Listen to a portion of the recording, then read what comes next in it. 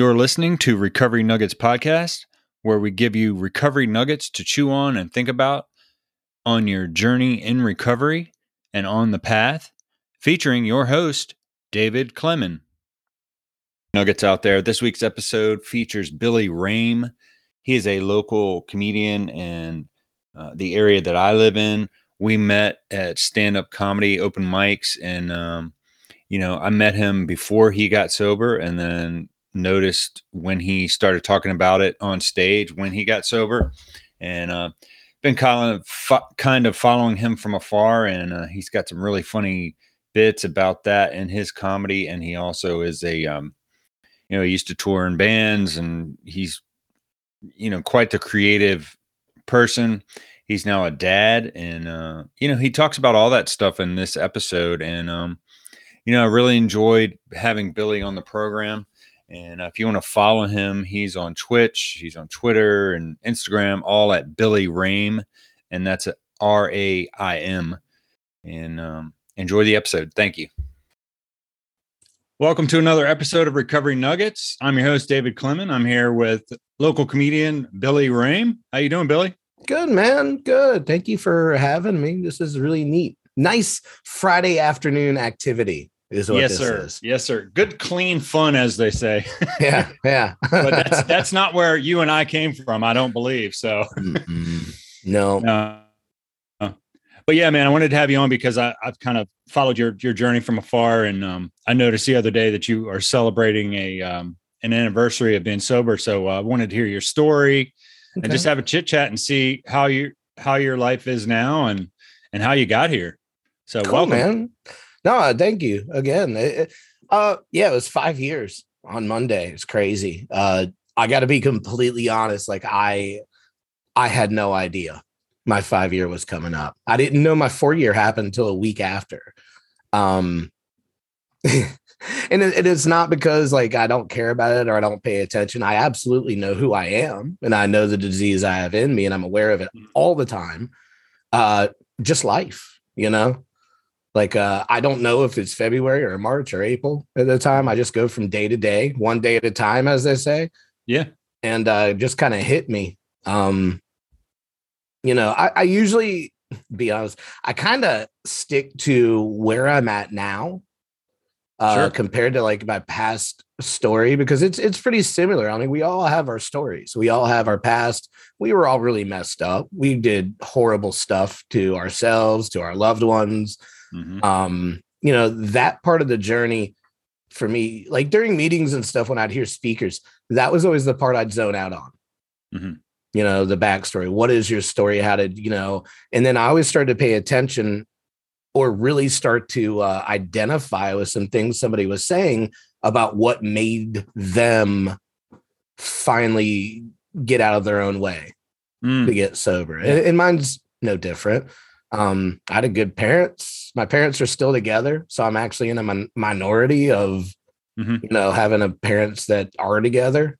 I'm very lucky for that. They've always been very supportive of anything I wanted to do except for comedy. They hate it. They've never seen me live, and I've been doing comedy like 10 and a half years. Like they've never come to a show. They've watched them online. Mm-hmm. And then they'll kind of hint around that, hey, I saw this bit. Were you talking about me? You're always commenting on your Instagram. I'm like, yeah, did you like it? And they're like, no. A little too close to the sun there, huh? Oh, they hate it. My parents are the sweetest human beings in the world. They really are. They're very, very Christian. My grandfather was a Methodist preacher.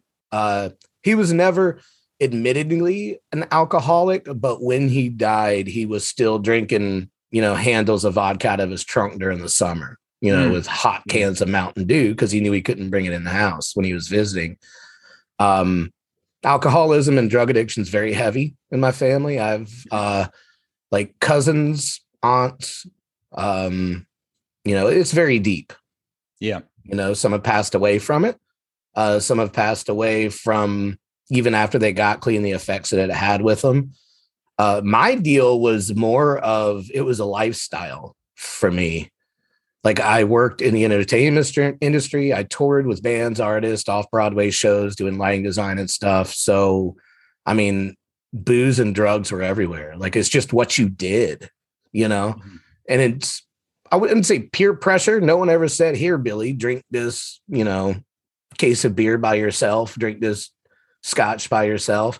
It was just more of this what you did at the end of the night. You sat up front in the bus, you drank some drinks, you went to bed. Nights off, you went to bars, you partied. Like it's just what it was. So it was normal to me.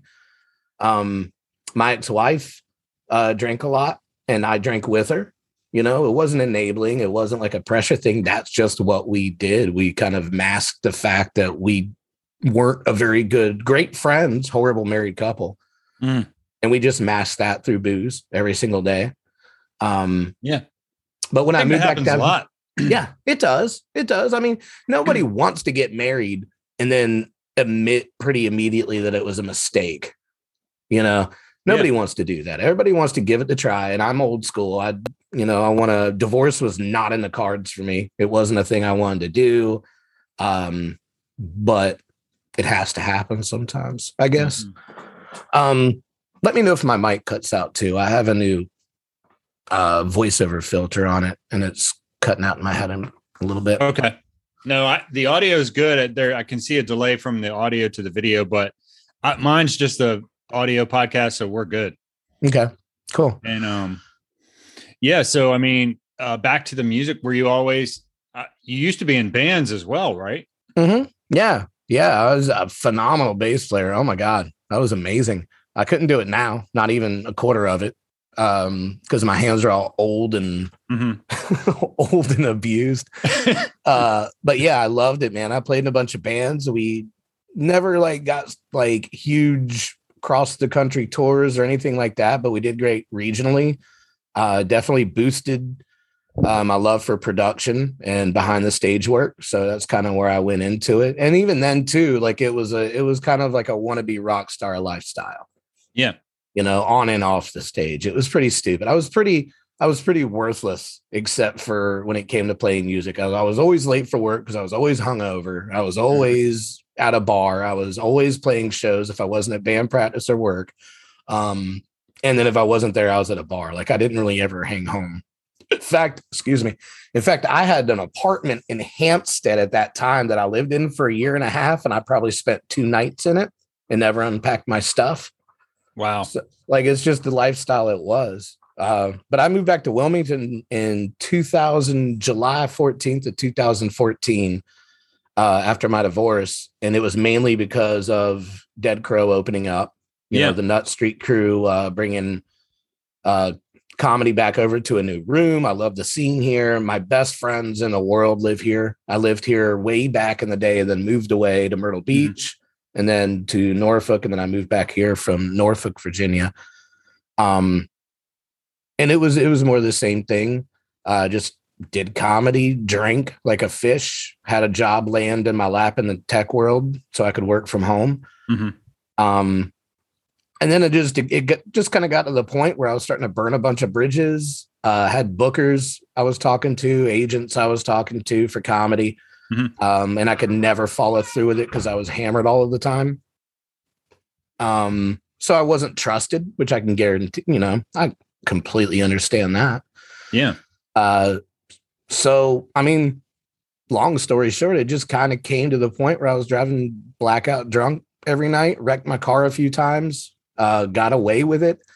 And then one morning woke up in my backyard with an almost totaled car in my front yard. And that's kind of when I realized I'd had enough, you know? Yeah. Like I realized I had enough, and my 2 best friends in town, I called them that morning and they're like, dude, you got to do something. Like, you're dying. Yeah. You're going to die soon. Like, you're an idiot. So that day I called my family, who had no idea of my usage. Right. Let them know that I need to go to rehab because of drugs and alcohol, mainly alcohol. The drugs I were on were mainly like, I never got into coke, never got into crack, never really did any hardcore drugs. I mean, I did some, you know, like you were a dabbler. Sometimes. I was a dabbler. Like if it was, I would never go out and buy it. But Right. like I got if you. somebody had it and one like, hey, here you go, I'd be like, cool, let's drink more. Like that kind of right. thing. But the Right. prescription drugs were like that. It was like Adderall type stuff that would just empower me and empower my mind to drink 10 times more. And then that would be like a few days of a bender. Wow. So I called my parents that morning and I said, hey, this is what I got to do.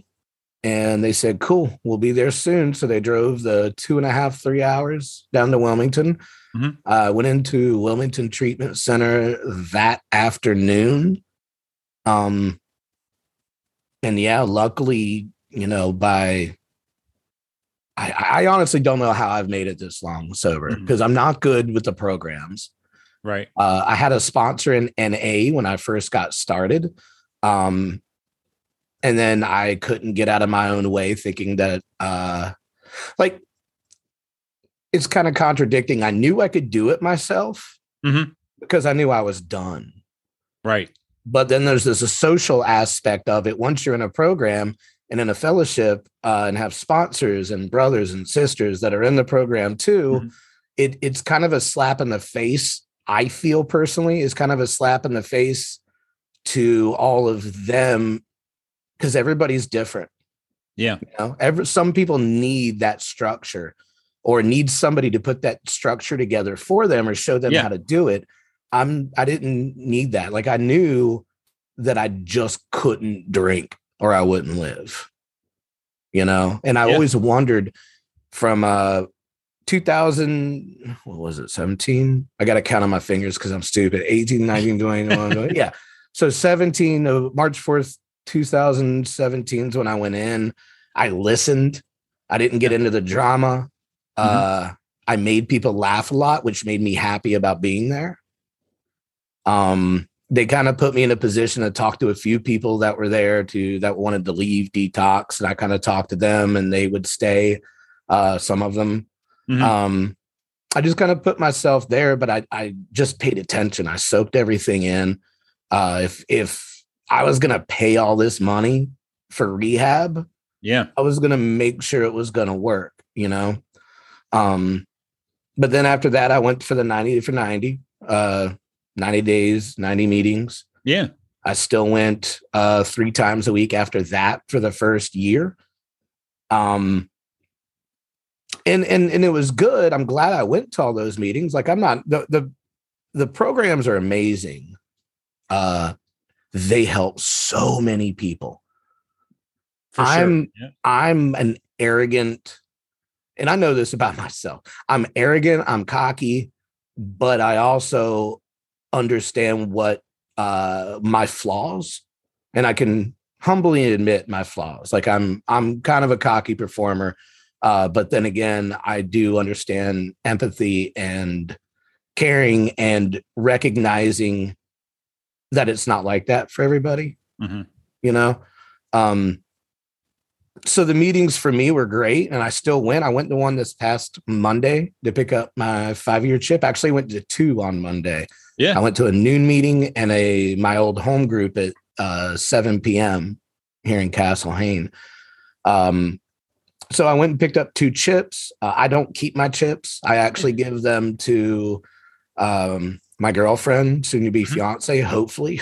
Yeah. I give them to her as kind of like a promise, like, hey, and the cool thing is about that, and I'll totally make sense of all this. I know I'm kind of jumping around. No, you're good, man. I get it. Is what was really cool about this year is, so let me back up. When I got out of rehab, the first thing I did, and this is kind of goes for sobriety nuggets. The main reasons I got sober is because I didn't want to die, mainly. And secondly, I knew that I'd worked way too hard on stand-up comedy to let boozing ruin it, which it was. And it worked. Like I was on fire. Like as soon as I came out of rehab, I wrote like 30 minutes in rehab, and I still tell majority of those jokes today. Yeah. But the first thing I did was I got rid of anybody whatsoever that could cause any toxicity in my life or enable me. I didn't care. Like I've never been one to, I'm loyal to the ones I care about, but I also understand who's a positive person in my life and who's a negative or toxic or an enabling person or just mooching. I have no problem in writing people off. I can do it like that. I don't care. So it wasn't hard for me to like cut ties with people. It made some people mad, but the ones that really kept coming back and being like, hey, look, I understand what you're doing, but I really do love you. Like, I want to be here for you. And I would give them another chance. Some of them still around. A lot of them aren't. But that was I think that was the biggest thing that ever helped me, was getting rid of all those people and completely changing my life. It's kind of like going on a diet. You have to completely change everything, like thought process, how you analyze situations. Like, don't run in head first to something, think about it, and then go in. Like, take your time. It's not a race. Like, the way I looked at it, I was granted this second opportunity for life. I can slow down and enjoy it now, because the things I was worried about that were so important. I love stand-up comedy. It's a passion for mine. It's an art form. I take it very seriously. But if it goes away today, I don't give a shit. Like, it's fine. I mean, technically it's kind of already gotten away. I'm doing a few corporate stuff, like clean corporate gigs for money, but I don't go to open mics. Just because the nights that they have it, it's my job, my night for the kids, or Thursday nights are my night to sit in this office and zone out with no interruptions. So it's like, and other than that, I just don't get booked, really, to be honest with you. Like, it's not a choice. Like, trust me, if they call today and be like, hey, you want to do this weekend? I'd be like, yeah, let's go. Yeah, let's go. But what I really realized this past Monday and Monday night, and I said this at that meeting when I picked up my chip, when you pick up a year, they're like, hey, tell us how you did it. What was really nice about it is, until that meeting, not one person besides social media said, hey, Billy, congrats on the 5 years. And at first I was kind of hurt about that, but then I had to think about it. And I was like, you know what? That's awesome. That means that the people that I have in my life right now don't know that side of me and haven't thought about it, because I'm just Billy to them. Right. So all the work I put into getting rid of the toxic people, forming new, amazing relationships with all these other people, completely worked. Like, it was a success. Mission accomplished. That's great. And I think that was the biggest pat on the back that I got from the 5 years sobriety, is that nobody made a big deal about it. Yeah. Yeah. I mean, people will say to me, like, I can't imagine you like what you share in your story, because they just don't know me like that. I mean, they just know you as, like you said, how you are today. I mean, you've had some big milestones come up in those. I mean, you're a father now, and how's that going? Man, it is the best and worst thing in my life. Like, It really is. No, don't get me wrong. Like, I think that I'm not a religious person. I'm a spiritual person. Yeah. But I sincerely think that some sort of energy or higher power gave me the strength to get sober and stay that way to become a father. That's what I think. I believe it. Because it's so, and I have to give a lot of credit to them on my successes of stuff, because they're my inspiration. Like, I've never loved anything or anybody so much as I love every single member of my family right now, and that's my daughter, my girlfriend, my two stepsons, and me and their mom aren't married yet, but they call me their stepdad. They call me dad-ish. So I'm their dad-ish. I like that. I like it too. It's pretty cool. That's very right now, that's cool. I like that. People do different things. The thing with me is, man, I'm not going to judge anybody. I have friends that were, recovering heroin addicts that still drink. They still smoke weed. They still drink. They haven't touched heroin in years. Is it a substitute? I mean, by definition, yes. But they're not going out driving drunk. They're drinking a couple beers at home, or they're smoking weed at home.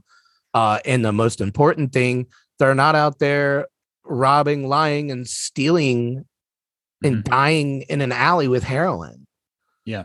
So it's like everybody's different. Like me, that's not the path I want to take. Like I'm not going to judge anybody, but I like not having things in my system. Yeah. Yeah. I guess for me, once I was able to let go of all of it, I don't want to fool with any of it. Yeah. It's too much better on this side for me. I don't want to dilly dally and dabble here. And maybe I just couldn't do it. I got it out of my system. And the things that have happened since I made that decision, my life's way better. It's just way better. So what is your, what do you do for your recovery these days? I mean, do you have certain things certain routines or conversations, or, I know you're a comedian here in town, and even though you may not have the community of the groups as much anymore, you do have some camaraderie with the other comedians too, right? I mean, that's part of the. Yeah, absolutely. I mean, and the ones that I still keep around that are good friends, and there weren't many people from the comedy community that were toxic to me. Like I never really got too close to be like best friends hanging out every single night with the comics. Because to me, comedy has always been about me developing my craft and being the best I can with the stage time that I'm given, instead of who can be the coolest kid in a scene. Right. So, I mean, I've never really cared about comedy scenes really that much. I mean, it's good. We've got a great one here in town. It's nice, but I'm, I don't know how to say that without sounding like a dickhead. It's just comedy for me is an art form that I take seriously. And the only time that I care about what people think is that time on stage, and the people that paid to come see the show or are there to see a comedy show. Like what other comics think, I don't care, because there's always going to be talk. There's always going to be chatter. Yeah. I mean, the ones that were around when I drank and I still talk to, they're still good friends. They understand that about me. I mean, our local comedy club here in town, even if I did decide to fall off the wagon, or if something happened, God forbid, and I did, they wouldn't serve me. In fact, they would probably kick the shit out of me. Like, they're very supportive in that. And that's how normal people are, really. Yeah. No doubt. It's pretty wild. That, I've just seen your story from afar, and I love hearing other people's story and how they got there, what they're doing, because I've always kind of seen you as this creative dynamo in a lot of different areas, but you also, I like that you'll post on social media, hey, have a good day. If someone's not giving you, it's always a positive message, and you'll be like, I work in customer service. It might be a shitty day, but I could still be a good person in spite of that. And it's hard. Those are more for me than anybody else, David. Hey, they really are. Sometimes they make me smile. So I fucking hate, like, I love the company I work for. And I don't want to say who that is, but that's fine. I love the company I work for, but I'll swear to Christ on a cracker, I fucking hate their device users. It's just, I mean, I get it. Like, if you spend a lot of money on something, you're going to be irritated if it's broken. You're going to be irritated if it's messed up, or if you don't understand something. Those are the people I really like helping, but it's just the ones that are mad because they dropped their phone in a toilet and they won't give you a free one. Like stuff like that. Like that's where it gets me mad. But I just like to be positive. The main things I do right now is my morning routine is actually I write out a gratitude list every day, 5 things. It can never repeat in the same week. It has to be 5 things I'm grateful for about being alive right now.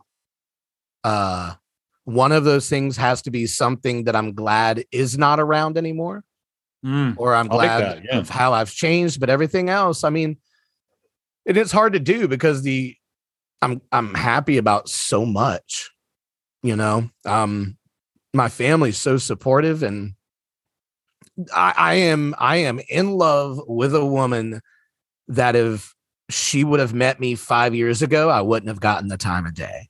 Mm. You know, she's classy. She's very reserved, great sense of humor, very kind. I mean, she teaches little kids in like a Montessori type atmosphere. So she's all about brain development and healthy learning, motor skills, being kind, loving, and caring. That's her in a nutshell. Like I've never heard her say anything negative about anybody. So honestly, I don't think I would be in such good of a place as I am right now if I hadn't had that kind of person supporting, because she's aware of addiction. I mean, she had family members, you know, that she had to deal with when she was younger. So she gets it, you know. She'll have a glass of wine every now and then. Like we'll be watching TV on the couch and she'll pour a glass of wine and come and sit next to me. Now, if it's a really dank ass, stinky glass of wine, I'm going to be like, hey, look, I am about to push you down and pounce in that glass of wine. Yeah. You know, as a joke, but she'll be like, oh, sorry. And she'll move down a couple seats, you know? Yeah. So Cause it's still in there. It is. It is. What really gets me, and it's not like I can go do comedy in a bar. I don't think about drinking. I won't go see concerts anymore. That's still a trigger because I've never seen a concert sober. Right.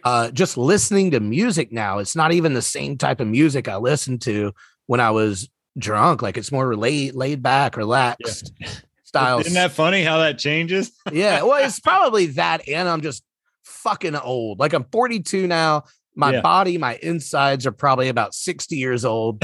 Like, right.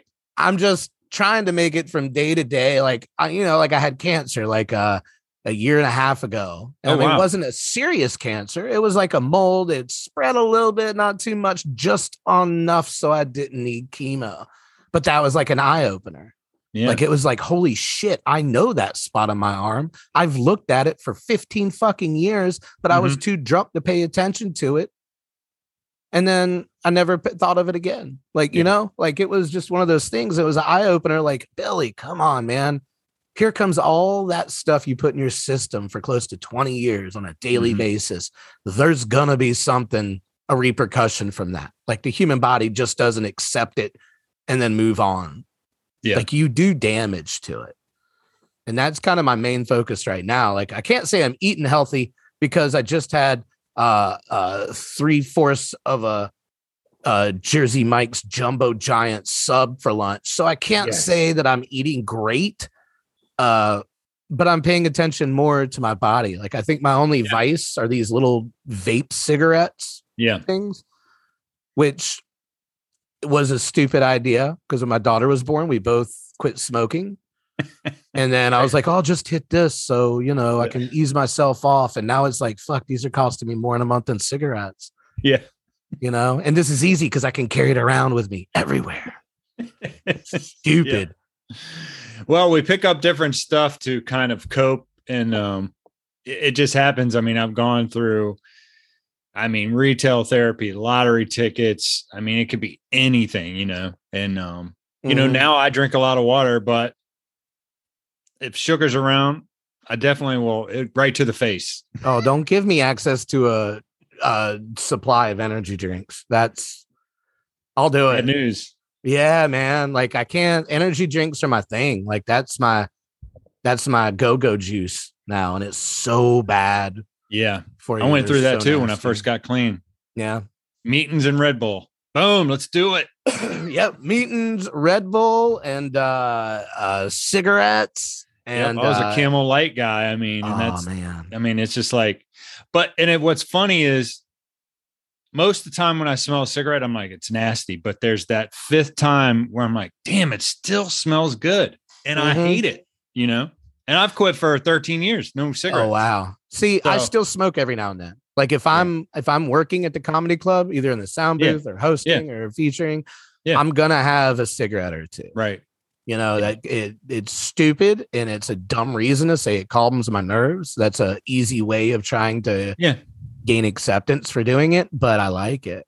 Like it's just what it is. Like I'm not gonna smell like it. I'm not, but I'll have one. I'll have two. If it's a bad night, maybe 5. Yeah, like, right. But the point is I'm not drinking. Like there it is. That was the destructive force in your life, and drinking and drugs was mine. And I still, when I'm emotional or nervous or whatever, it's just a hand to mouth thing, and it doesn't really matter what it is. Usually it's food nowadays. So I get it. Oh man, you give me like microwave popcorn with that white cheddar powder that you can put on it. Yeah. That right there, I'll roll around naked in that shit. That is right. That is some good stuff. Yeah. It's but I think, to go back to where before I led you off on a golden brick road of nonsense. I think, and it's always been, so let me ask you this. Let me ask you if this sounds dickish. When it comes to my sobriety, I protect it at all costs. I don't care whether somebody relapsed. I don't care if somebody says something out there about, I heard Billy's off the wagon. I don't care. I don't care what anybody outside my house thinks.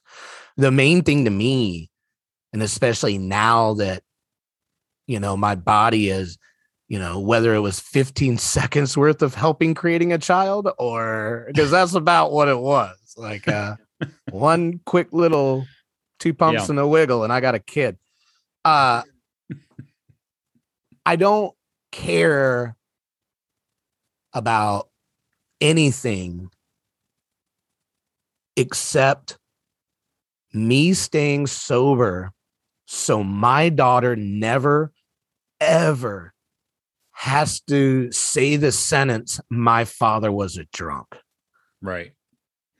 Well, I don't think that that's dickish or anything. What I hear is someone setting a healthy boundary, and it's not negotiable. Yeah. And that's what it is. Well, the reason I asked that is I said that same exact thing at the noon meeting on Monday.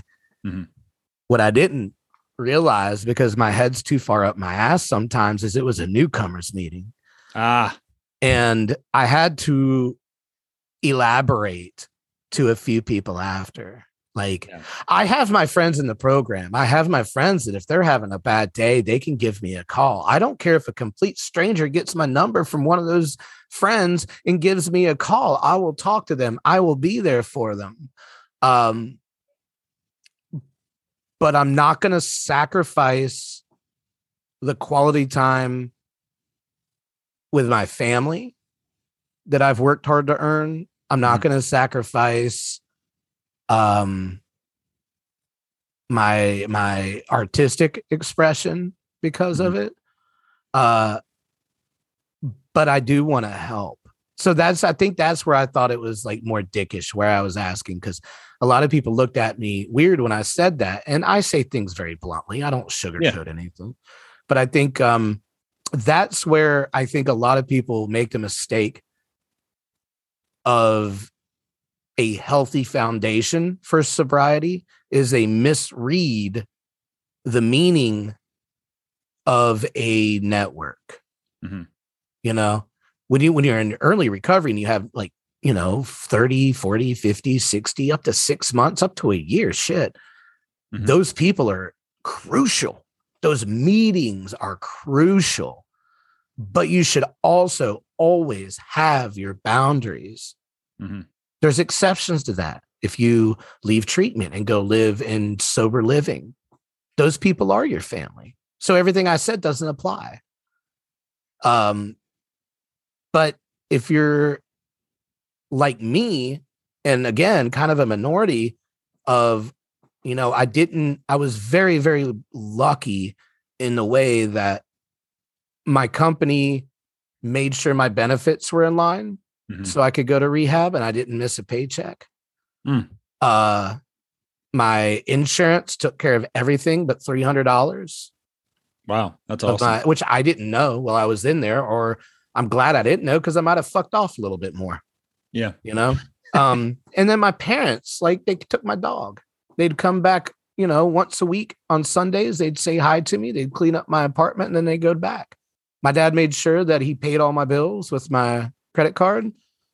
It's like things like that. That's where sometimes I feel like I don't have a leg to stand on when it comes to saying that I had it tough in sobriety. Like, did I have my withdrawals? Yes. Did I have my dry drunk moments? Yes. Did I, spend those many nights crying that I was never going to be able to do this? Abso-fucking-lutely, more than not, actually. Mm-hmm. Did I push people away that were legitimately trying to help, but just didn't know how? Or the people that were legitimately trying to help that didn't know how? Absolutely. I went through the same things emotionally that, we all go through. But I think I look at it a little bit different because I didn't have that suffering of, where unfortunately some people do have, having to find homes, having to make amends with family, having to do all the things, that really slow down the process of understanding and being able to get out of your own way. And in some routes, the people that did have to go that, it's easier for them to get out of their own way because they've had so many hurdles and so many roadblocks that them being in their way is not an option. Mm-hmm. And they understand that from very early on. But it's like, it's always weird for me because I've never been able to identify with a lot that I've heard. Does that make sense? It does. And what I would say to that is that it was bad enough for me. And I was similar to what, my parents were together for a long time. They paid for me to go to college. I had a really good life.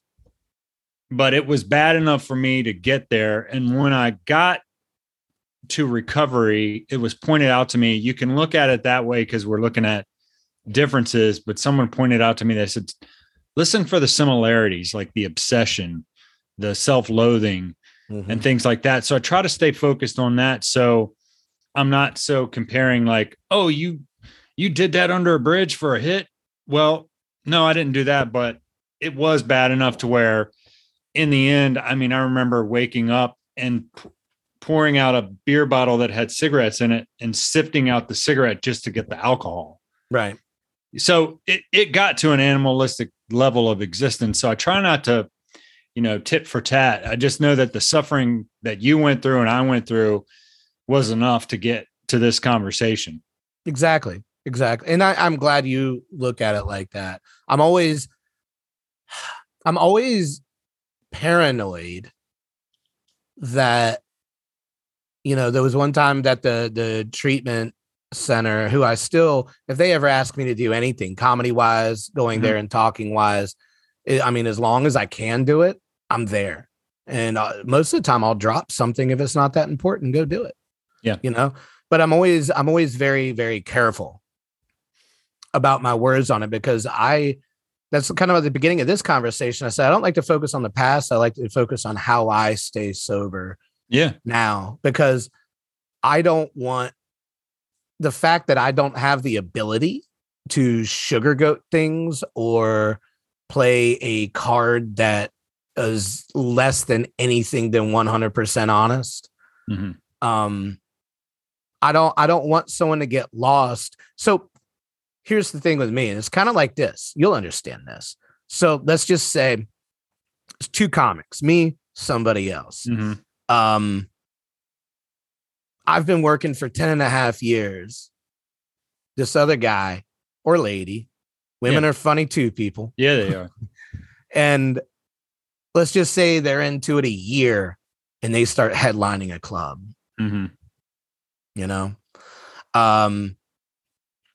I would immediately not give a shit how they got there because they didn't have to struggle like me. And I would listening to nothing else they said ever through the rest of that conversation, because my ego and my disease and addiction, spoken in a comedy metaphor, would stop that.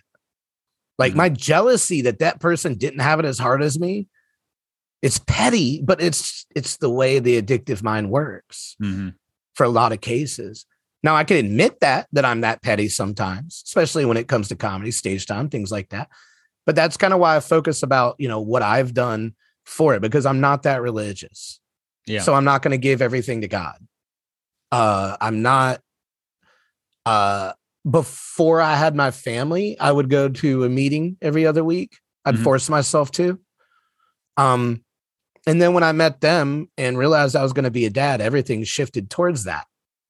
So I forgot about recovery. I didn't forget that I was an addict, but I forgot about the journey that I was trying to push myself through to become a better person, because I feel that I had a new responsibility and I didn't have the space in my mental, my compartment to be able to accept things. I didn't have the space for both focusing on being a healthy and happy father and partner compared to dwelling on, am I going to drink today? Yeah. And it was a subconscious choice. It wasn't like I made a decision. I just didn't think about it. Yeah. Because I was all about new focus and purpose too. Yeah. And that's where I think, I'm blessed to have those things, but I also think I was kind of lucky in that aspect. And I was thinking about that. I was actually telling my partner, my girlfriend, about that Monday night. I was just like, I don't know where I would be if none of this happened. Like, would I have, stayed clean? Would have I gone California sober? Would I have fallen off the wagon altogether? I don't know, but I can't really think about that because it'll take focus off of the now and how grateful I am for everything that I don't feel that I have, that I don't feel I completely deserve. But somebody out there, some sort of energy or spirit, felt like I needed this. Yeah. So I think whatever it was for that. Yeah. And it sounds like you do what you need to do and you're focused on being all those things for all the right reasons. And so it keeps your focus there versus even considering going back to this old miserable life that we thought, was something. So with that, we're just about out of time. I wanted to get your recovery nuggets that you'd like to share with someone that's out there, maybe listening, that maybe they're not even sober yet. Maybe they just are curious and, really need the help. What would you like to share today?